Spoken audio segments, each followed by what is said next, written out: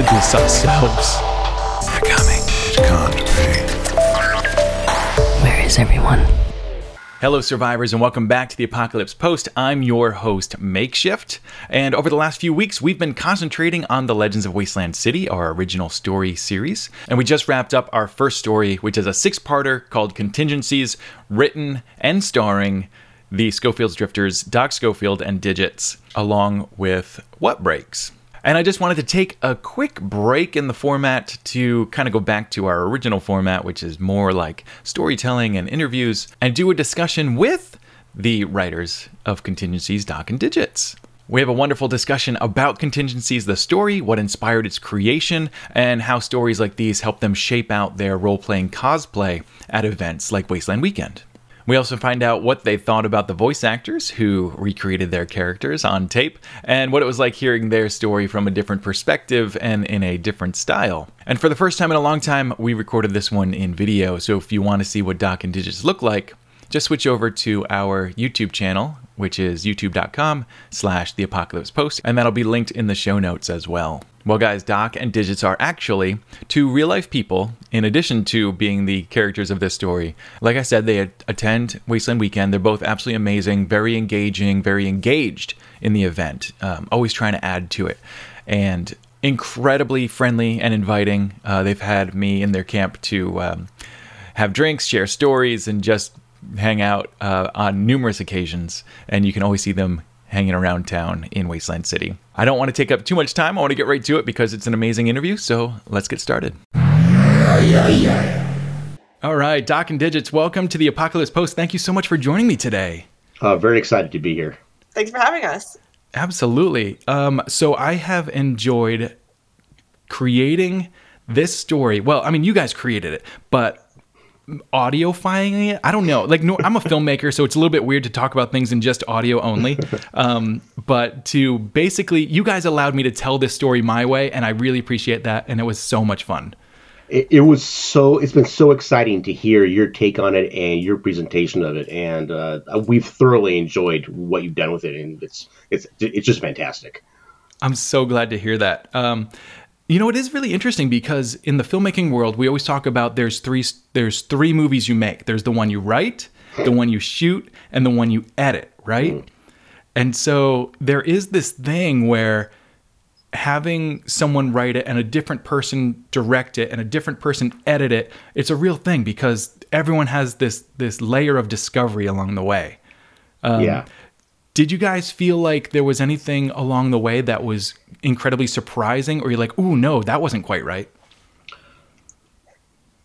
Go ahead. I feel like when we very first heard Doc's voice not in Contingencies actually, but in the previous one, the first one that you had done, they went like real mad scientist with it, and I think it's kind of cool in a very original Mad Max sort of way of like the story standing on its own and there being a new spin on it. But like, I think that took a lot of people by surprise. It definitely, in the Contingencies one, I feel like is a little closer to how Doc and I talk. I think that's a pretty fair assessment. I was really impressed at how much the sound and the music added to the story. We had the soundtrack playing in our heads when we were creating it and when we were writing it, but just to hear again your take on it, that it really added so much. Awesome. Well, I appreciate that, and I gotta say, you guys put so much in the actual writing for me to pull clues from.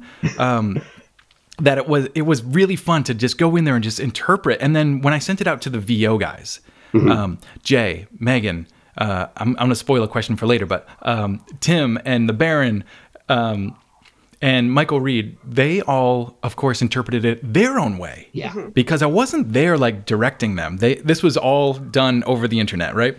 And so they each kind of put their own spin on things, and I would listen back and I'd be like, that's not how I thought about it, but yeah, that makes sense. Like, I can work with that. And there were probably, I think maybe half a dozen or 10 lines total that I was like, hey, can you redo this? Because it's just not meshing, you know? But it was really fun. And this collaboration, it's you guys on the writers, it's me on the editing side, and the narration, and then all the voiceover actors, and then all the people who like made music and put it on this this license-free site that I pulled from. Like this, they don't even know they were part of this collaboration, but it all went together to create this story. Yeah, it really is fun to see how to do that. And as I'm an older guy, I'm used to doing a lot more work in person, and to see all this collaboration being done in isolation, basically, and so remotely, is very impressive. It's very impressive that we're able to accomplish so much with everybody in their own little silo. That's really neat to see. Yeah, and the technology lends to that, right? Yeah. Because if I tried to do this, even 10 years ago or before COVID made it so that everyone was just used to it already, it may have been a bit more of a more difficult task. And I may have had to be like, I can only work with local people. And, you all get to come down to the studio so I can direct you face to face. But now, I mean, people are very used to working on their own. Yeah. Yeah. So can you guys tell me where this story comes from? So that's a big question.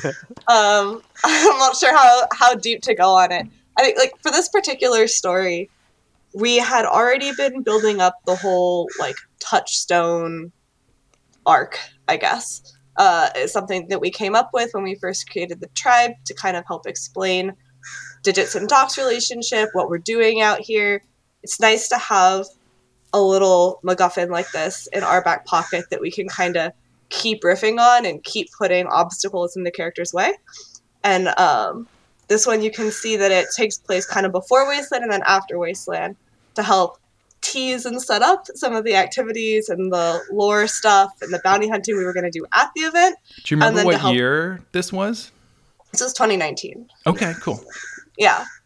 So it kind of set up our 2019 Wasteland, and then it kind of helped wrap up our 2019 Wasteland. Yeah, a lot of it came out of the Most Wanted bounties that we set up. We decided that we would do a joint Most Wanted bounty where the bounty hunter had to separate us and capture the two of us, because if they capture the two of us together, we would put the two halves of Touchstone together and blow up Wasteland. And so it was really kind of funny because for the first that first year, Digits and I were joined at the hip. We made it really, really hard and did not. In fact, nobody managed to capture the bounty. A couple people came close, but they didn't. And so that was 2017. That was 2017. The first one, yeah. Oh, so and then, funny. Yeah, and then in 20 and then for the next one, basically the bounty hunter just completely ignored the whole script and just grabbed a bunch of the Rust Devils and came in and brute forced his way into capturing us. But yeah, it started with that, and then we just grew on it. Decided, this is a lot of fun. Let's write some stories and share some things.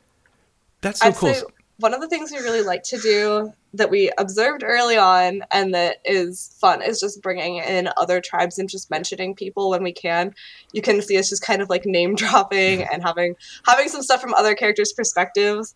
I think trying to get into the lore scene when we were starting out as a tribe, there were already some like really excellent established tribes, established storylines.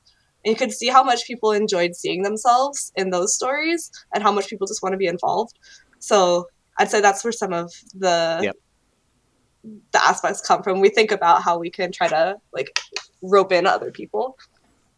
I love that. And that's actually, when I saw how you guys were tying in other tribes, that's one of the reasons I ended up naming the series The Legends of Wasteland City, is because I saw like, all right, so if I'm going to pull stories, and a lot of them are going to be from the Wasteland Weekend community, they're going to intercept and they're they're going to interweave. We'll go with that. There's going to be all sorts of this tie-in stuff, and we're going to see a lot of the same characters, but in different stories and from different perspectives. So I thought that would be really cool as we keep going, that all these stories would be related, and they were all going to fall back on this central point of Wasteland City. I think that that's really valuable. I think the other thing is that people enjoy hearing about other people, but to be quite honest, people really enjoy hearing about themselves. So if you can just put a little bit of that in there, it just gives everybody a chance to go, hey, that's me, and I'm part of the story, and that it's fun and it helps to pique and maintain interest. So yeah, it was really quite intentional. We like the people that we put in the story, but it was definitely intentional. It's like, let's make this appeal to as broad a group of people as we possibly can. Yeah, and I can agree with that firsthand because Adam Chilson, one of the co-creators, or Yes. I'm sorry, not one of the co-creators, but one of the co-owners of Wasteland Weekend, he actually did a whole lore series involving a lot of the Wasteland tribes, and I think this goes back to 2014, 15-ish. And he asked me if I minded if he wrote me in, and I was like, me? You wrote me in? That's Exactly. so cool. Yeah. Yes, please. And it was so exciting to find Makeshift showing up in this story, and in a storyline that I had never thought of. Yeah. But he treated my character so well, and it was so exciting. I'm actually hoping to use some of that story on Legends of Wasteland City. So, Great. Yeah, we'll see what happens with that. And by the way, who has the bird? It is not me, so I'm assuming. I was assuming it was either you or you're it getting was. background noise from outside, I bet. One Really? second. Yeah. Yeah, Let me. it's a crow. I was like, oh man, someone must have a parrot. No, it's a crow. That's a crow in the trees outside my apartment. That's so funny. No relationship.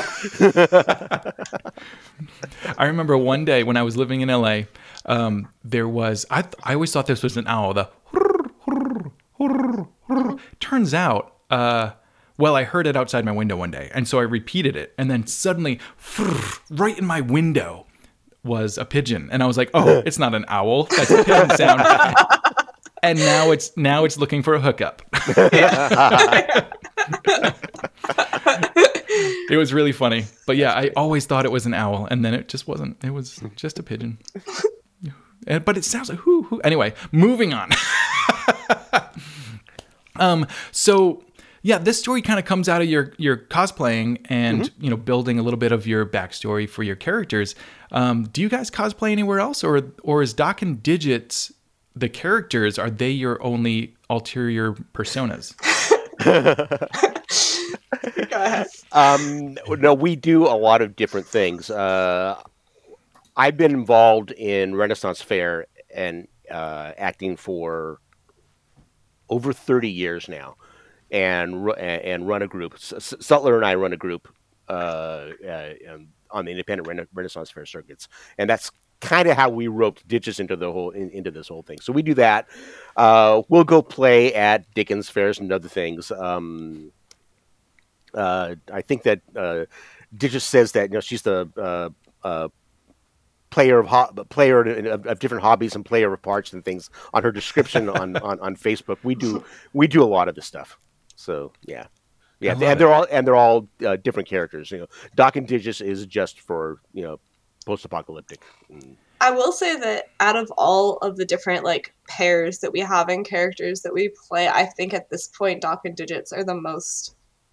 At least Digits is definitely the most developed for me. I'm not sure if Doc is for you. You've got a lot of history on some of those roles, but I feel like this. It feels a little different, and also since for me there's no accent or anything, there's a different affect for Digits, but it's just a little easier to play than some of the more historical stuff for me. Yeah. You know what? You bring up, all right, there's two questions I got to ask based on that. One, how does a festival like Wasteland Weekend compare to like a Renaissance Fair? And I don't mean as a cosplayer, because as a cosplayer, you're kind of doing the same thing. But as an attendee, talk to me about that. Oh, I think that's real clear. I view my role at the Renaissance Fairs as I'm a performer. Whether I'm paid or not, I'm there to entertain the audience. And it's very clear who the performers are and who the audience is.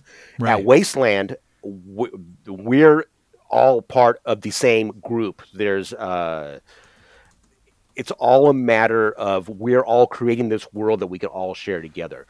And when I first heard about the idea of Wasteland as well. There's no audience. That basically is what you're playing with yourselves. What's the purpose of that?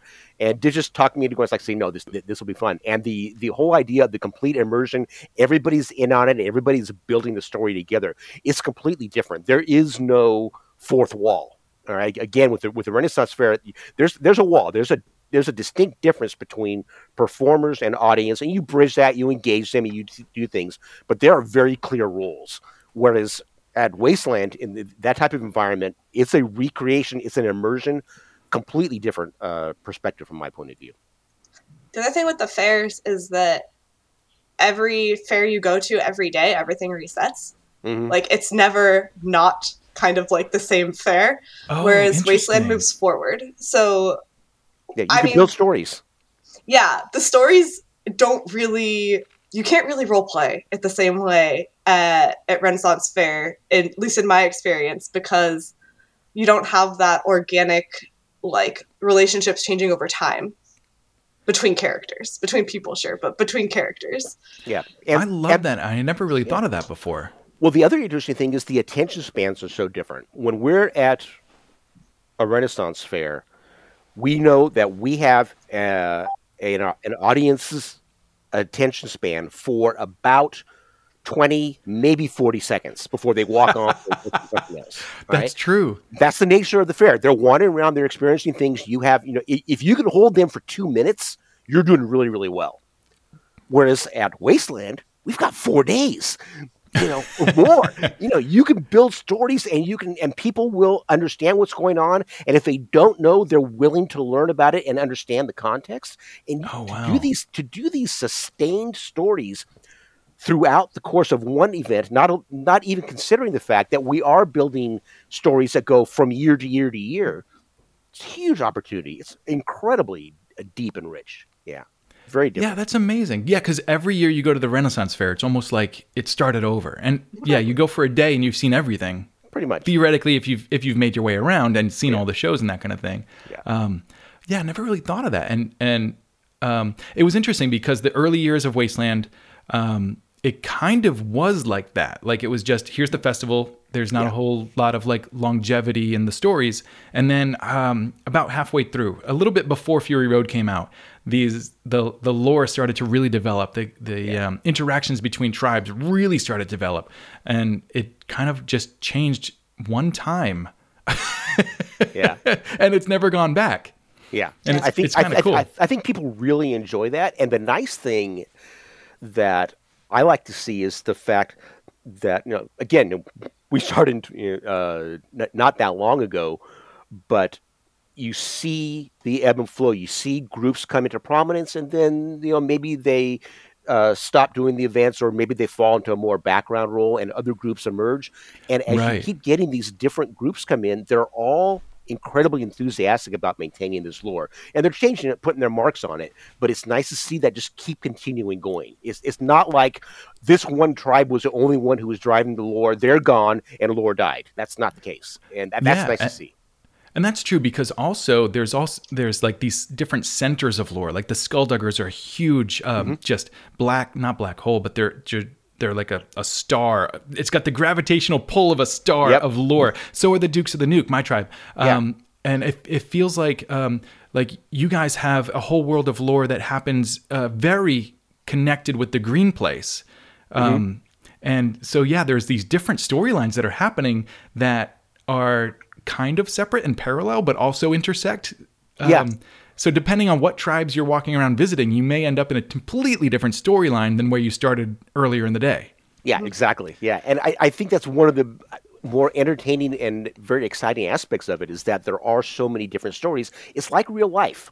All right, if you walk into a town, there may be a driving, compelling, overarching story, but it's not the only story in that town. There are 25 different stories in there, and so I like to see that same. I like when that happens at Wasteland. It makes it rich. That's great. The like organic web that's kind of being constructed, I think, is one of my favorite parts. So, like, we've got a relationship with the Skullduggers, like, early on, especially before we had really put our mark on things. We were like, oh, Skullduggers and Dukes of the Nuke. Okay, that's one of the core They're important. They're important. Let's go pick a side. Let's get in on this. And it was really cool, and everybody, I feel like, made us feel really welcome. And now, if we go off and do some insane storyline, there's a pretty good chance that it pulls in a bunch of other tribes as that web kind of gets tugged on. I love it.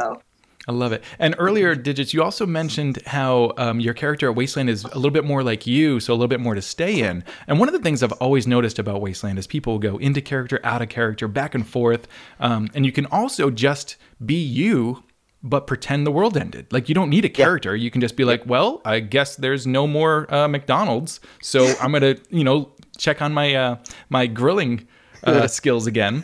But what do you guys think about that as far as, like, it's not cosplay light because there's still a lot to it, but it's definitely a lot easier than trying to stay in like a Renaissance character or a Civil War reenactment. Well, I not to like get real deep with it, but the very first year we went to check out Wasteland, we didn't even go in with character names or anything. We started doing bounty hunting, came up with names on the spot, and I just acted a lot more bubbly and like outgoing. And I mean, I wasn't like a shy person to start with, but I kind of like put on this badass edge to try to play this character up.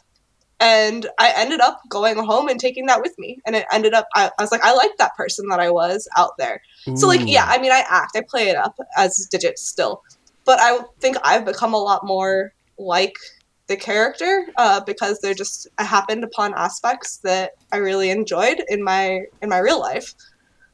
Yeah, I'll agree with that. I think that the real key for any type, key for any type of acting or any type of role playing is really to pick some aspect of your core personality and either accentuate it or bury it. And so you're emphasizing certain parts and de-emphasizing other parts, and so that you have some bit to draw on. If you're an inherently shy person, it's really hard to go out and say, I'm going to be this very boisterous, outgoing person. That's a very big change. But to say, I'm kind of shy, but I really want to learn more, I'm going to just knock it up or down a level. It's a lot easier to do that and maintain that for a long period of time. And I think that's a large bit of what we do. My aspects, most of the aspects of Doc are pretty similar to what I am outside. It's just exaggerated a bit. Yeah. Yeah. I like that. And, I don't know if you guys have seen this, but I produced the video that's called We Are Wasteland. Yes, of course. And this one goes all the way back to 2014. And one of the lines is, it's a place where you can be who you are or who you would be. Yes. And the idea was exactly that. Like, if you're hiding your true self, you can be your true self. Yeah. And if your true self isn't what you want it to be, you can be that. Yeah. And so, it's an opportunity to kind of drop the real world and create whatever the heck you want. And there are people that go out there to be bad guys. There are people that go out there to be heroes. I know with like the performers, a lot of them aren't performers in real life, but they get out there and suddenly, they're taking off their clothes and dancing to hip hop music. It's all sorts of stuff happens out there. It's great. Yeah. And I think that's the thing, is that it should be liberating in that way. I think that by creating a character that is just, again, an extension and exaggeration of yourself, it makes it easier to stay as much in character as possible and be self-consistent as possible for the 4 days. If you do something that's very different, it's hard to maintain that. And then when people interact with you, they don't know how to interact with you because are you in character or not? It's like, I'm Doc. I'm always in character. So they know how to interact with me. And there's an element of consistency, and that lets people, again, play on a more detailed level. If they have an idea of what to expect from me, as long as I'm not screwing with them, they can concentrate more on doing their development and building the scene and having fun with the story rather than worrying about, well, which persona is Doc now? He's like, no, let's keep it simple so we can actually have fun with it. Yeah, and that's another fun thing I want to bring up is when you go visit a tribe's camp at Wasteland, they already have, either a backstory or a mission they need you to go on or something for you to play into. You don't have to bring your story into a camp. You can just play into theirs once you're there, right? Yes. Yeah. Which is kind of cool. Yeah, it is. Yeah.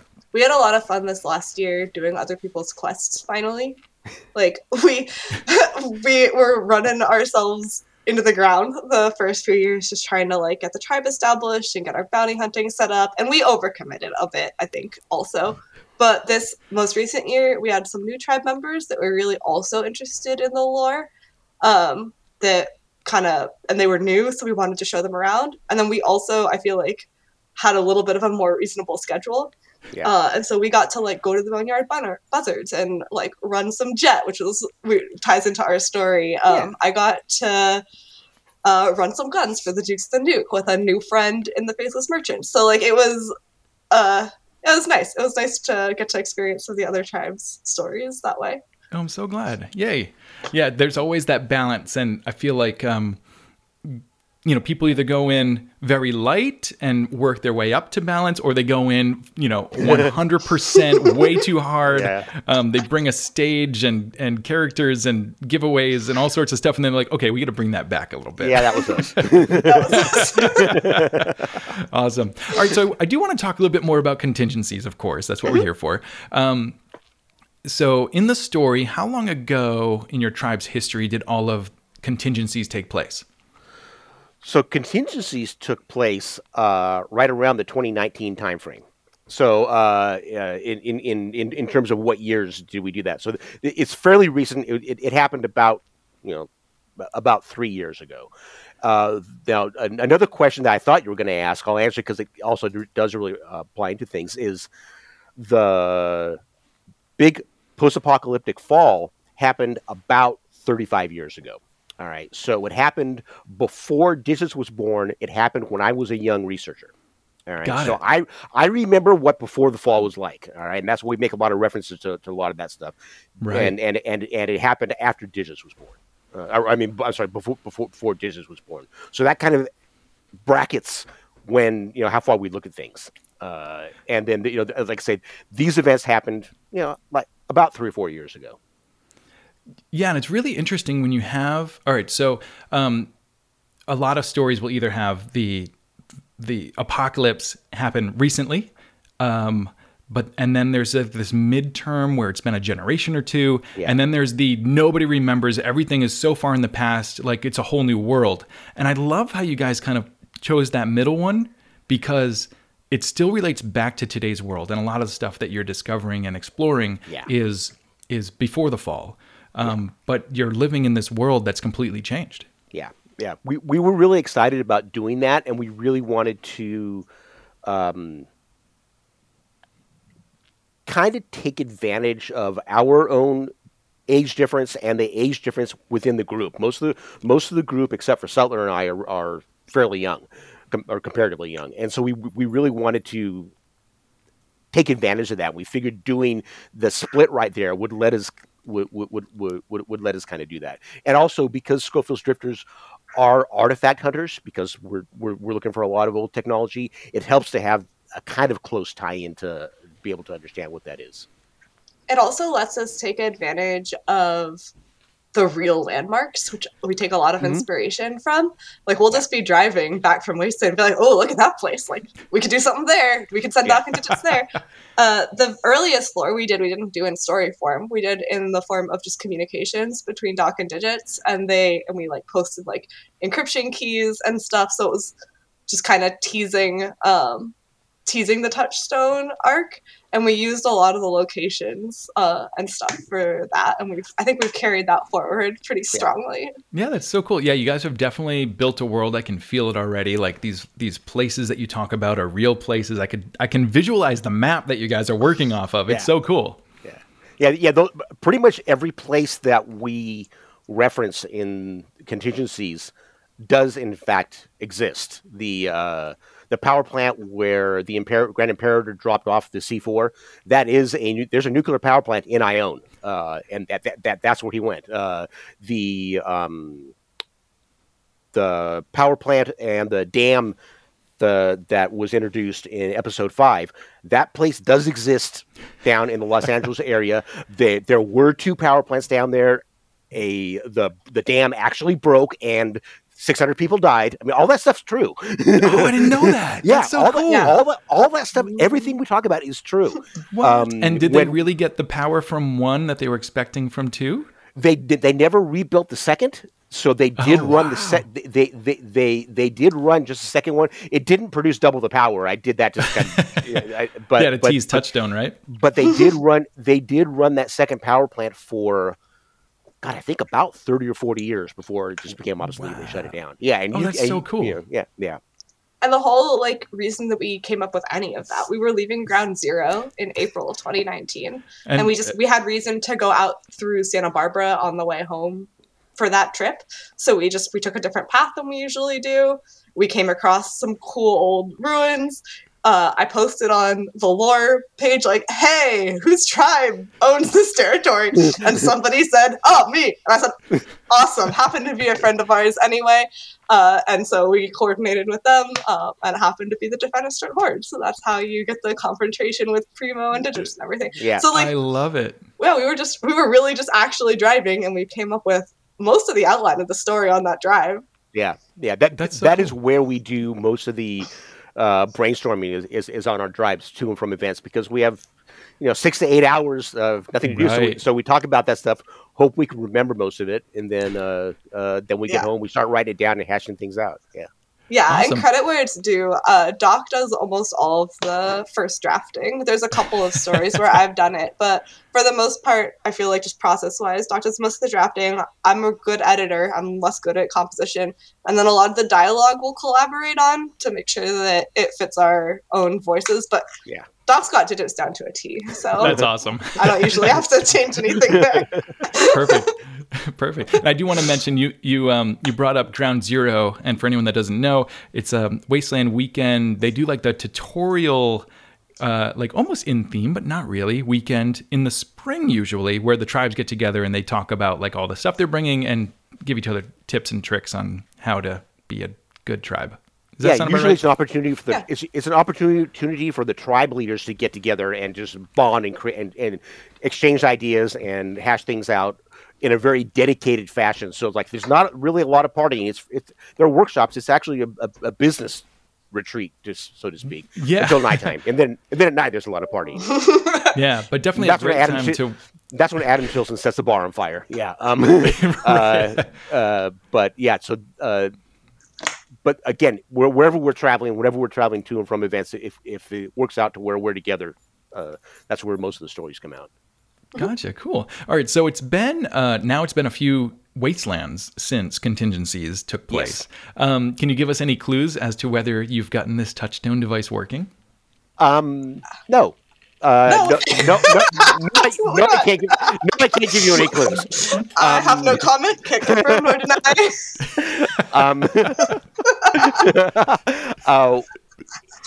This is an interesting case, and it's kind of like The Fugitive or a number of other stories, is that you really don't want to get to the end too quickly, because they need to figure out what comes next. And because the nature of Touchstone is, if it's successful, it will completely revolutionize the post-apocalyptic world. So it's so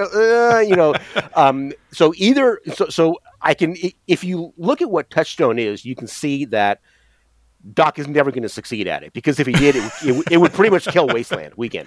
All right. Right. So he's never going to succeed at it. Now, does that mean that he's going to fail, or it just keeps going on and on and on? That depends on how long we can tell good stories.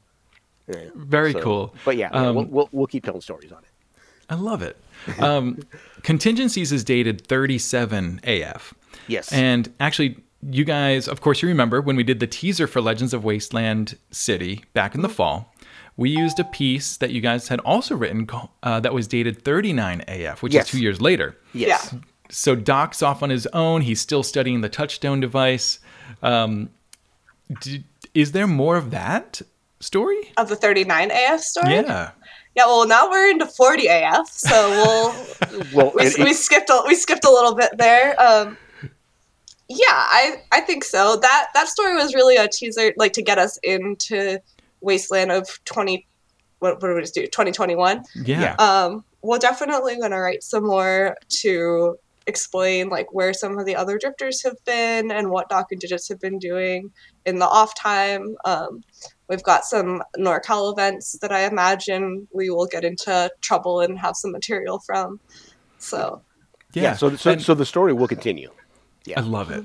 I love it. And in the piece that was dated 39 AF, Doc happens to be jonesing pretty hard because he ran out of was it Jet? Is that right? Jet. Yeah. Yeah.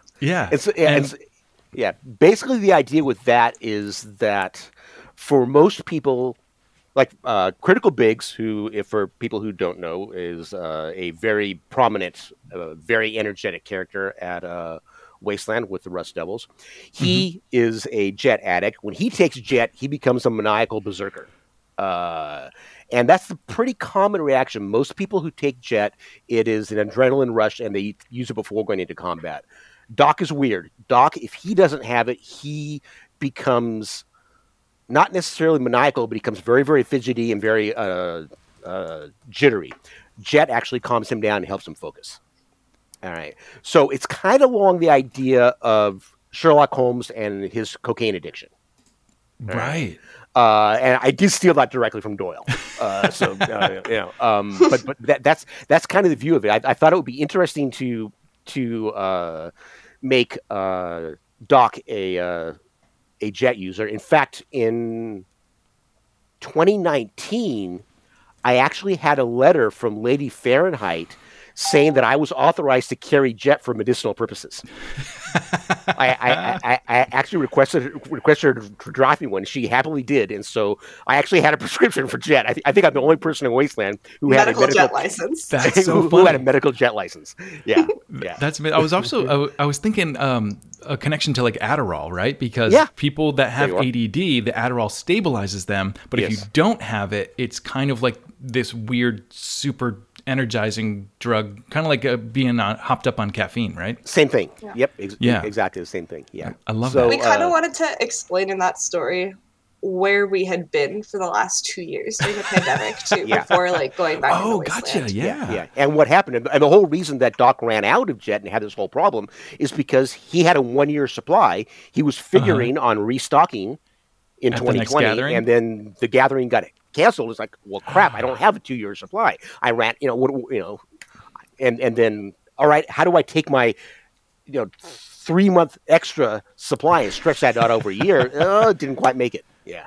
Oh, that's so funny. I didn't pick up on that, but I love it. Yeah. So along with Jet, you guys do pull a lot from Fallout, and I would almost say in this story especially, more so than from Mad Max. Like you've got the Jet, you've got the bottle cap currency. Where does that all come from? And are you both big Fallout fans? To be honest, so like I played Fallout, I like Fallout, but I think that is more down to the old NCR, 7th Texas Legion. Like that conflict was pretty big when we were just getting started. You mean at Wasteland? At Wasteland, yeah. Sorry, the tribes at Wasteland, their take on that had, I think, a pretty big impact on the roleplay scene, like when we were getting started. So, I mean, I don't know, Doc, I'm curious to see what you think about that, but I think that a lot of our Fallout aesthetic is down to falling in line in some way, like kind of trying to pick up what was being put down early on. I'll agree. It really comes down to the idea of how do you play well with others, and one of the ways that you play well with others is you insinuate yourself into their stories. All right, then they really don't have as much choice about they're kind of forced to not ignore you, and so and that's basically what we did. Is again that was the most that was the strongest story at Wasteland when we started attending, and so we glommed onto that. Yeah, I love it. Yeah, and I gotta say, at Wasteland, there's a lot of Mad Max stuff that comes into play. There's a lot of Fallout stuff that comes into play, and it's really fun because we're kind of borrowing these ideas from different stories, and the stuff that works for a real world city like this tends to stick around. Yeah. At Wasteland Weekend, it was the casino, the Last Chance Casino, that brought bottle caps as a currency. Yep. And this was in 2011, and so it kind of stuck around, and then people started making special caps, and it's just fun. It is. Yeah. Now, one of the things that I want to do a shout out to you, to Mike Muchow, the Baron, is the Skullduggers have really taken off this whole idea, and I'm going to get the number wrong because I forget it. The Battle of 23rd Street Bridge in San Diego. I'm not sure if that's the actual address. But Battle of 5th Street. Yeah. Battle of 5th Street. I'm sorry, Battle of 5th Street. So it's this whole idea that there was a big battle, and whoever wants to can say they attended it, and here's what their experiences were. And it's a unifying format that it's largely a typical improv game where you can never say no. It's always yes, but. And so everybody can say they were at the battle, and here's what happened, and nobody can say, no, that didn't happen. It's all, this is what my impression was, this is what I saw in this gigantic battle. And I like that inclusion and incorporation that kind of goes over a lot through Wasteland. And that's kind of the idea that we look when we were building the story, how can we build something people can add to and be consistent with and just everybody can get involved in and feel a part of. Yeah, so great.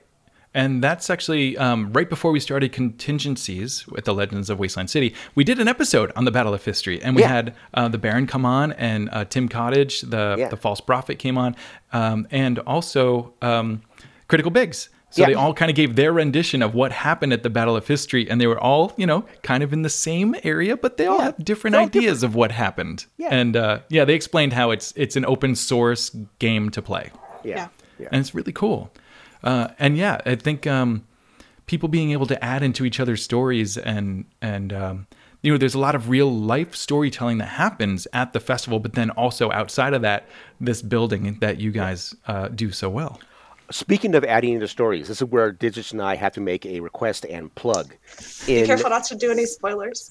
Well, this is going to air after the last thing comes up. So okay. Sorry.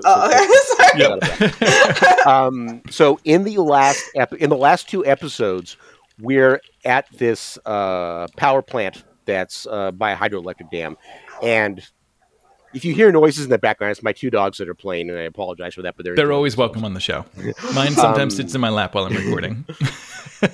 So we're at this power plant, and we end up attacking a bunch of, for lack of a better word, cultists. And one of them gets away, and we're under the gun. We have to find what we need, and then we have to get out before the cultists show up. And so we steal a totem from their cult. And we're saying, "Oh my God, this is great, but this is, we're going to have a vendetta. Some people are really going to be angry at us." So I'm putting the call out right now. If any group wants to be a cultist and engage in a vendetta with Skofield's Drifters, please contact Digits or I. We'd love to take this further. We created this group; it doesn't exist. So who wants to be a ocean-based cult? That wants to play with us. An ocean worshipping cult terror group, not terror group, but they're definitely like a raider group. Like a raider group. Yeah. So if anybody wants to take this role on, let us know. We'll help them create a story, and we'll have some fun. I love that. I absolutely love that. And actually, there's a question one of the listeners put out there. It's kind of neat. So some of you that are listening right now have never been to Wasteland Weekend. And so there's this really cool opportunity that if you want to come, you could follow you could push your way right into an already created storyline. There you are. By naming and becoming this cult.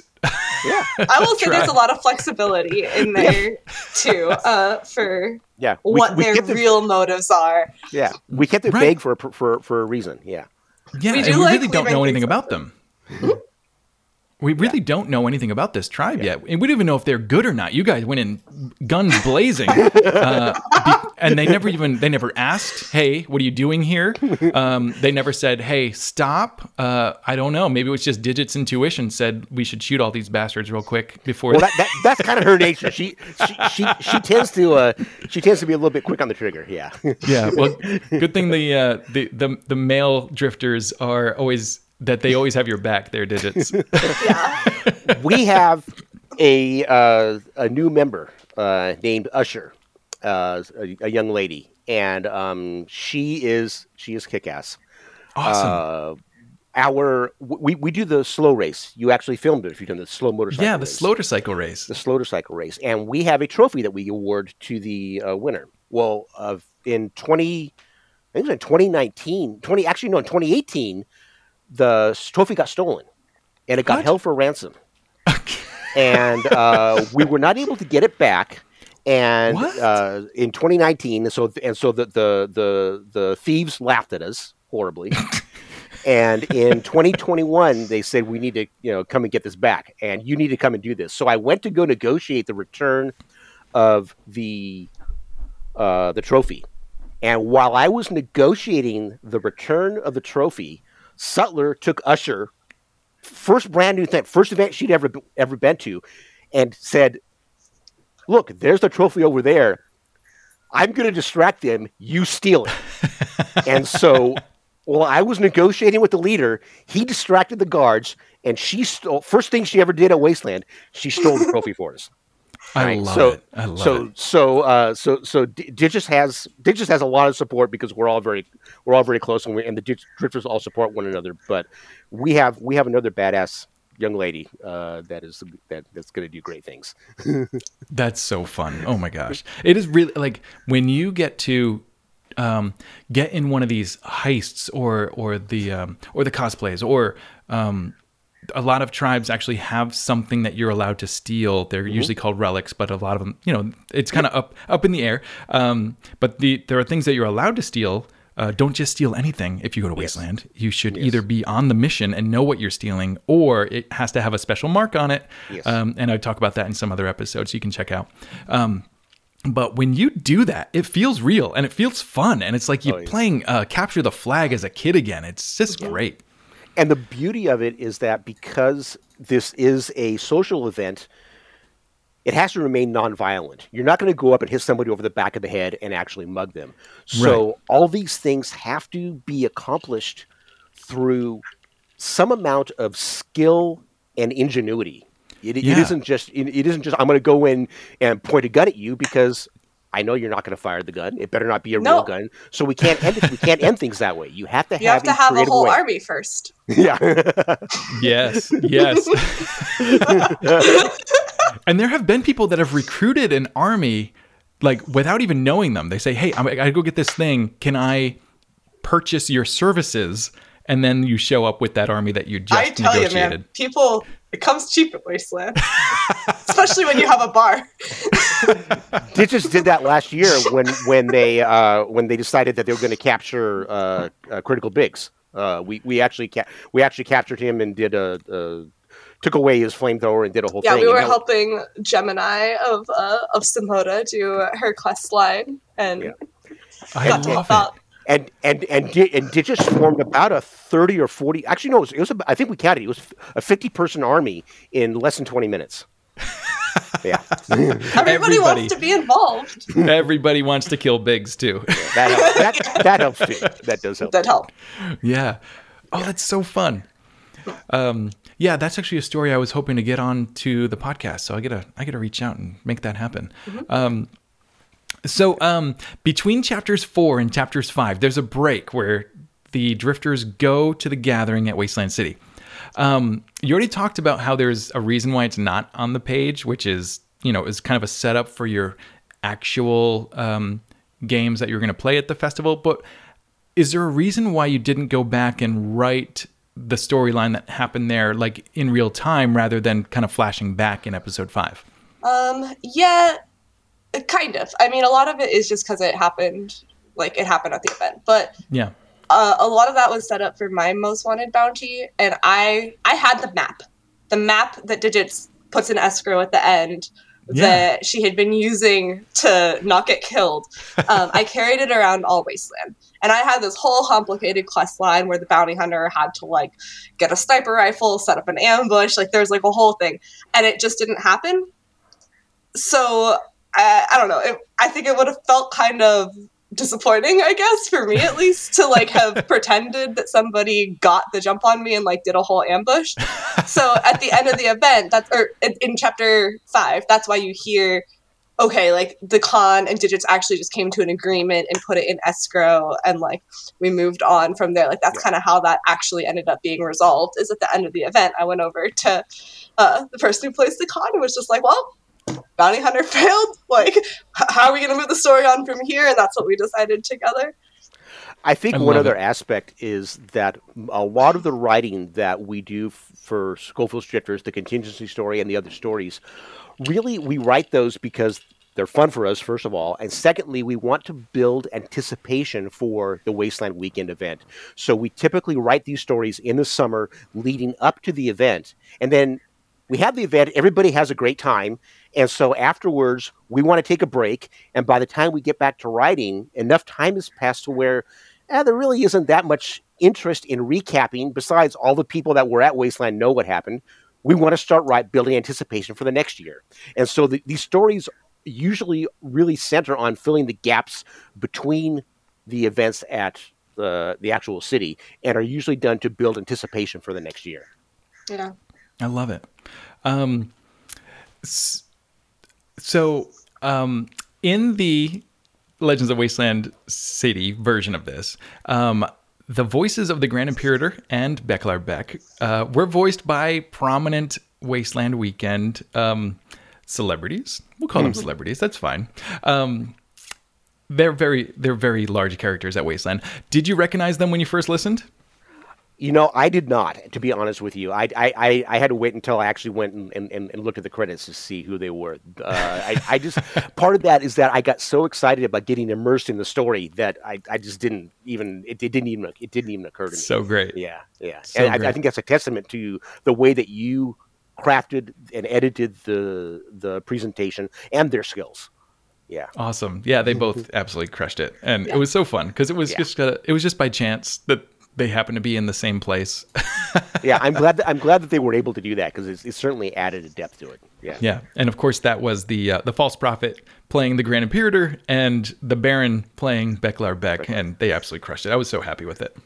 I want to do a special call out. And I apologize for not knowing his name, but you'll fill it in as soon as I say it. The gentleman who ended up playing Wet Breaks in the last two episodes, in episodes 5 and 6, he nailed it. If you Awesome. ever come back, when you come back, if Wet Breaks is there and you get a chance to meet him, you will be amazed at how much his performer sounds just like Wet Breaks. That's so great. You nailed him. They nailed him perfectly. Yeah. I really enjoyed that. That was my buddy Michael Reed, and he is actually a Wasteland Weekend alum. He came only 1 year in 2014, so I'm hoping to get him back because that would be really fun. Yeah. All right, guys. Well, I want to offer up a few questions that actually came from listeners. Oh, great. So I hope you're ready for it.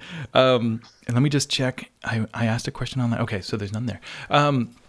So first off, James Hart, who has been very active on the YouTube channel, asked, "Why are your chapters so short?" And you may or may not have. They're so long when they're written. Yeah, I think that's the interesting thing. It's really funny because, as you can tell by the length of my responses and Digit's responses, I tend to be very verbose, and I tend to write that way too. And she goes in, like you said, she's the great editor. She goes in and she just starts cutting things out, which needs to be done. So I'm in marketing too. So like if we're posting these things on Facebook, like people's attention spans aren't that long. Right. I like breaking them up with images and stuff and trying to give them an audience. Yeah. I like that. And you know what's kind of funny is when I'm sitting at the computer editing, I tend to speed these episodes up, get them really tight. But then when I'm just listening to it out loud, or if I'm playing it for somebody to get some feedback, I'm like, oh man, I need to take more time there. Like let it sit, let it breathe, slow things down. It's kind of funny just how Digits, I'm with you on this. I'm obviously filmmaker and do a whole lot of new media, and it was always shorten it up, tighten it up, get it faster, make it happen.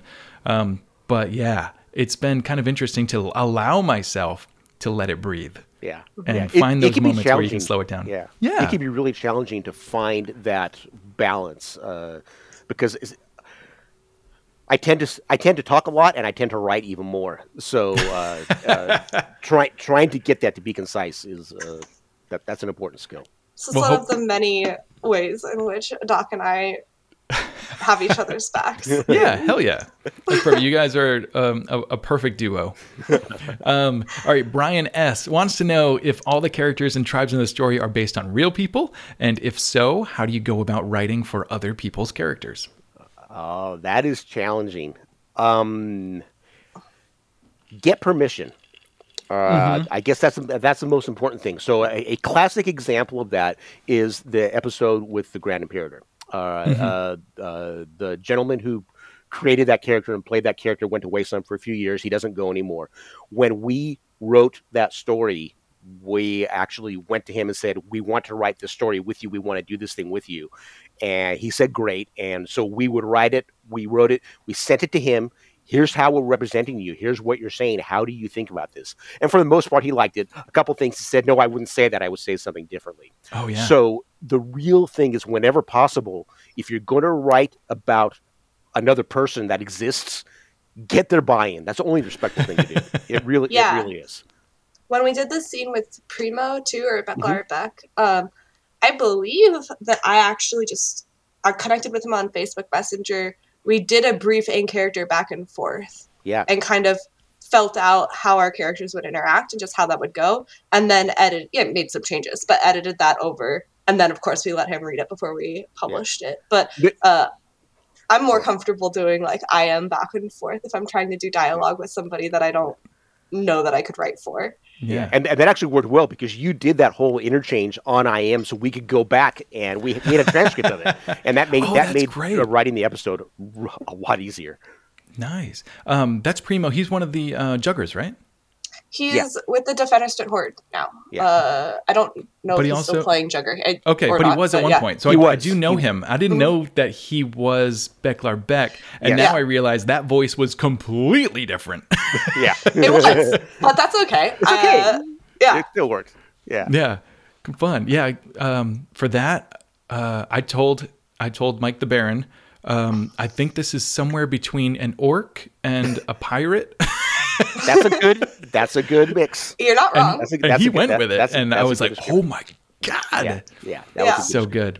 Yeah. All right, next question. Sarah B wants to know if you thought, what you thought of the voice actors who played you both, and was it weird to hear?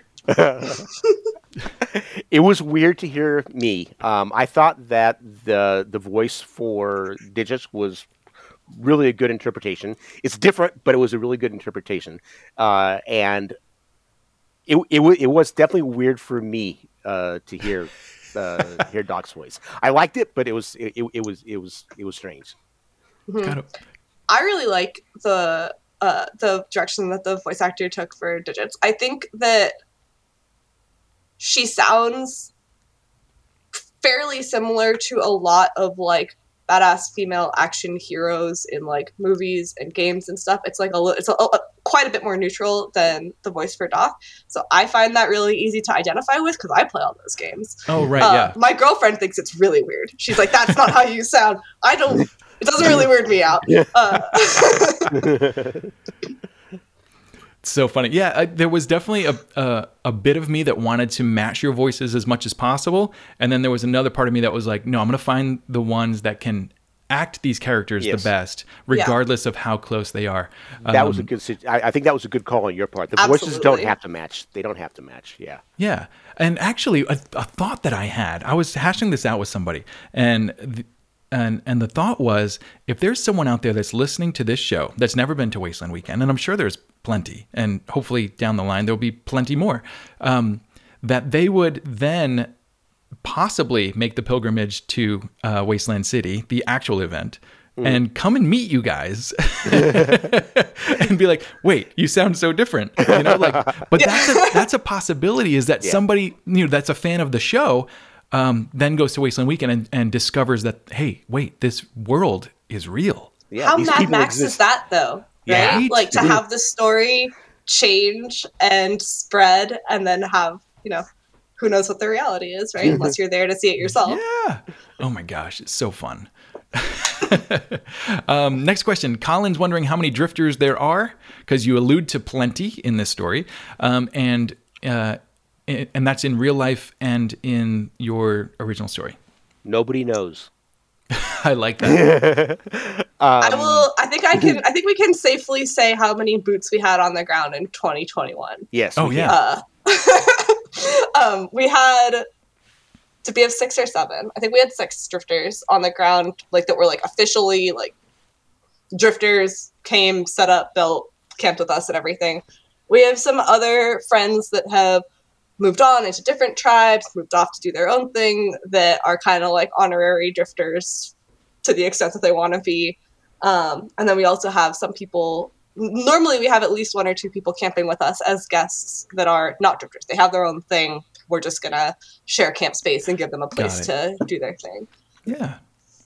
Awesome. Yeah, so you guys are pretty small on the boots on the ground, but in the story world, it could be many times that. It's not huge, and again, one of the things, and I think that we, I know we did address this in a couple of episodes, is the fact that the drifters don't hold any territory like most other tribes, and so when we're not at Wasteland City, we're drifting, we're scattered all over God's green earth, and doing different things, and I really kind of like that aesthetic because it explains. If it actually reflects a little bit of reality, because our people are a little bit widespread, and it gives us opportunity to say, "Oh, there's somebody over here. This happened. There was somebody over here," and I think it gives us a lot of really great story opportunities. It's fun. Yeah, cool. Yeah. And I also noticed that What Breaks in your writing, at one point he was not necessarily a drifter, but someone that worked with you quite a bit, and then later on he was short tagged as a drifter. Yep. So it seems like there's some arbitrary allegiances there, maybe? Yeah, it's fluid. Things are fluid. And I think that really is the best way to put with it. Because, for instance, What Breaks was in our camp for 2 years, I guess. He didn't come last year. If he comes next year, he won't camp with us. He'll be doing his own thing. But I know that we're going to be seeing him and hanging out with him. So, he's still a drifter. He's just a little doing his own thing. Yeah. I love that. Not to contradict you, but Icarus didn't make it. What Breaks came and did his own thing, right? No, neither one of them made it. Oh, my mistake. That happens to me too. But so many wastelands, they all blend. Yeah. All right, last question. Wargirl737 asks how much of your characters are inspired by your real lives. And for instance, Doc, are you actually a scientist or a doctor or anything like that? I am a physicist. Yes. Oh, no kidding. So there is a connection. I do ride a motorcycle. I do sword fight. So does Digis. Digis is a much better sword fighter. Digis is a much better sword fighter than I am. So there's a bit of overlap. Again, as I said earlier, I think it's really a matter of exaggerating, amplifying some traits, and subduing other traits. So there's a little bit. And Digis, how much of you is in this character? Yeah, I think a lot. same as Doc. I really exaggerate some parts at Wasteland. I play up the impulsiveness a lot at Wasteland, but also, I'm gonna tilt my hand a little bit. Digits also plays up the impulsiveness, if that makes sense. Like in character, Digits does think things through a little more than she likes to lead people to believe. So I think like as that character, that's really fun for me to just go around and play that up. But I mean, I am that person in real life to an extent. And like Doc says, I do sword fighting. I really enjoy it. I think it's a lot of fun. Doc's a lot better shot than me, so we've got that.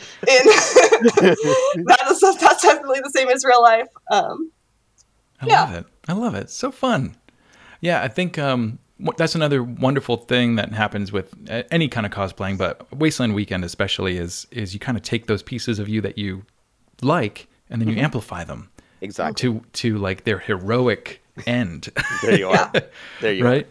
Yeah. Yeah, so fun. So also one of the biggest things in writing is write what you know, right? Exactly. So I love that, the motorcycle and shooting guns and sword fighting and the fact that you're an actual physicist, which I did not know until right now. I think that's really cool. So fun. I also, we've talked a lot about kind of like being in character all the time and we've got these kind of larger than life personas out there.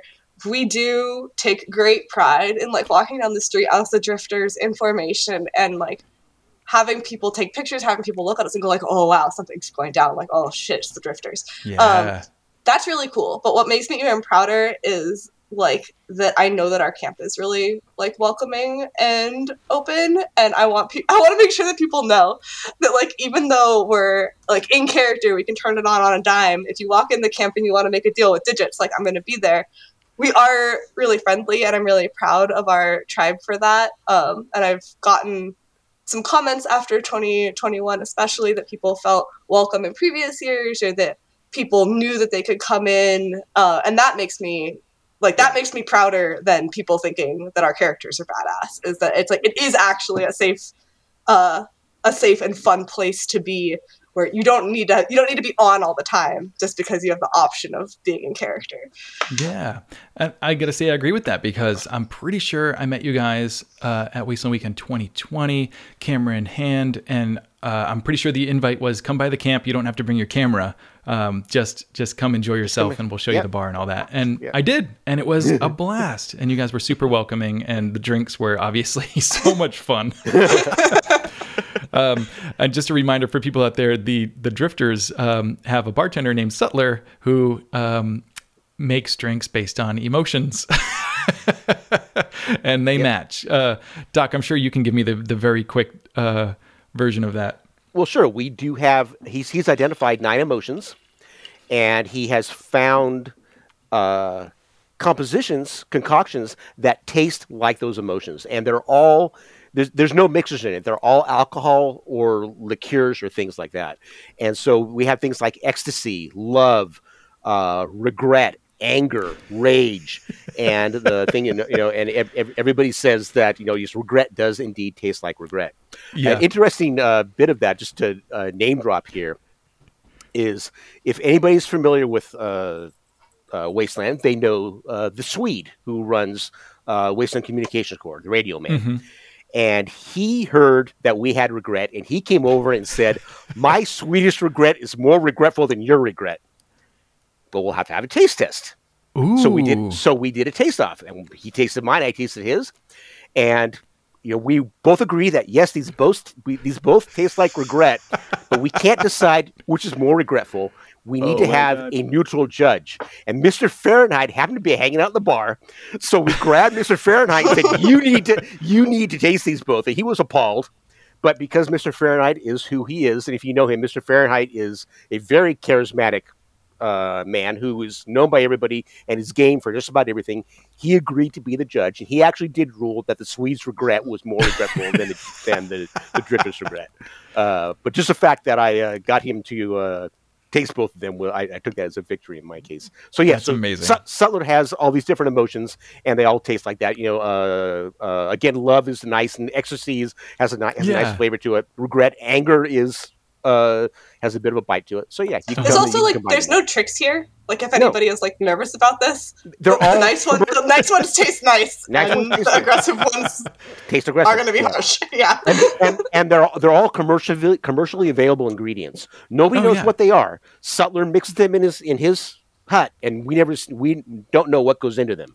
So you can ask and you can guess. We're not going to tell you. We don't know, but they are all commercially available ingredients. None of this is homebrew. None of this is weird, dangerous concoctions. They're all safe ingredients. Now, in I do lore, wonder, of course. Oh, I'm sorry. I was just going to say, I do wonder if having one regret before the other would make a difference. Because obviously the second regret, you'd be like, oh no, this was a mistake, right?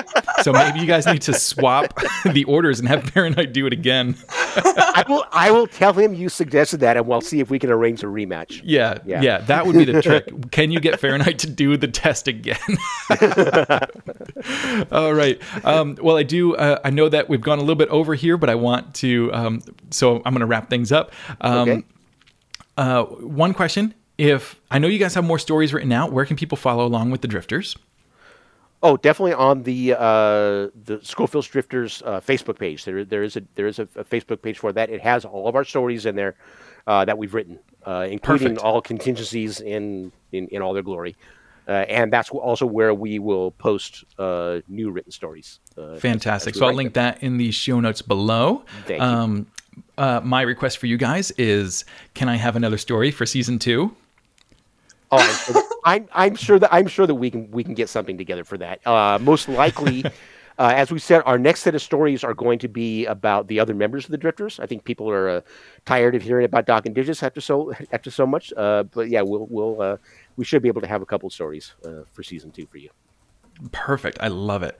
Well, thank you both so much for sharing the story. It's been such a delight to work on and make part of the Legends of Wasteland City.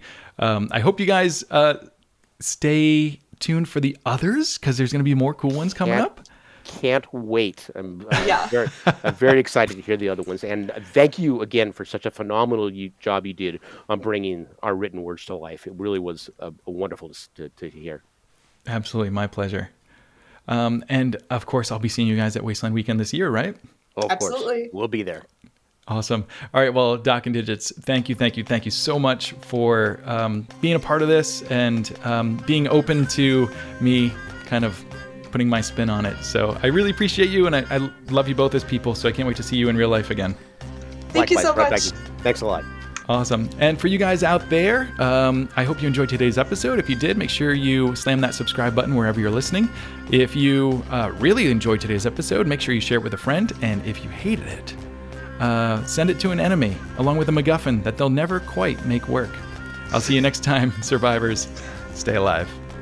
End days, end days, end days, end days.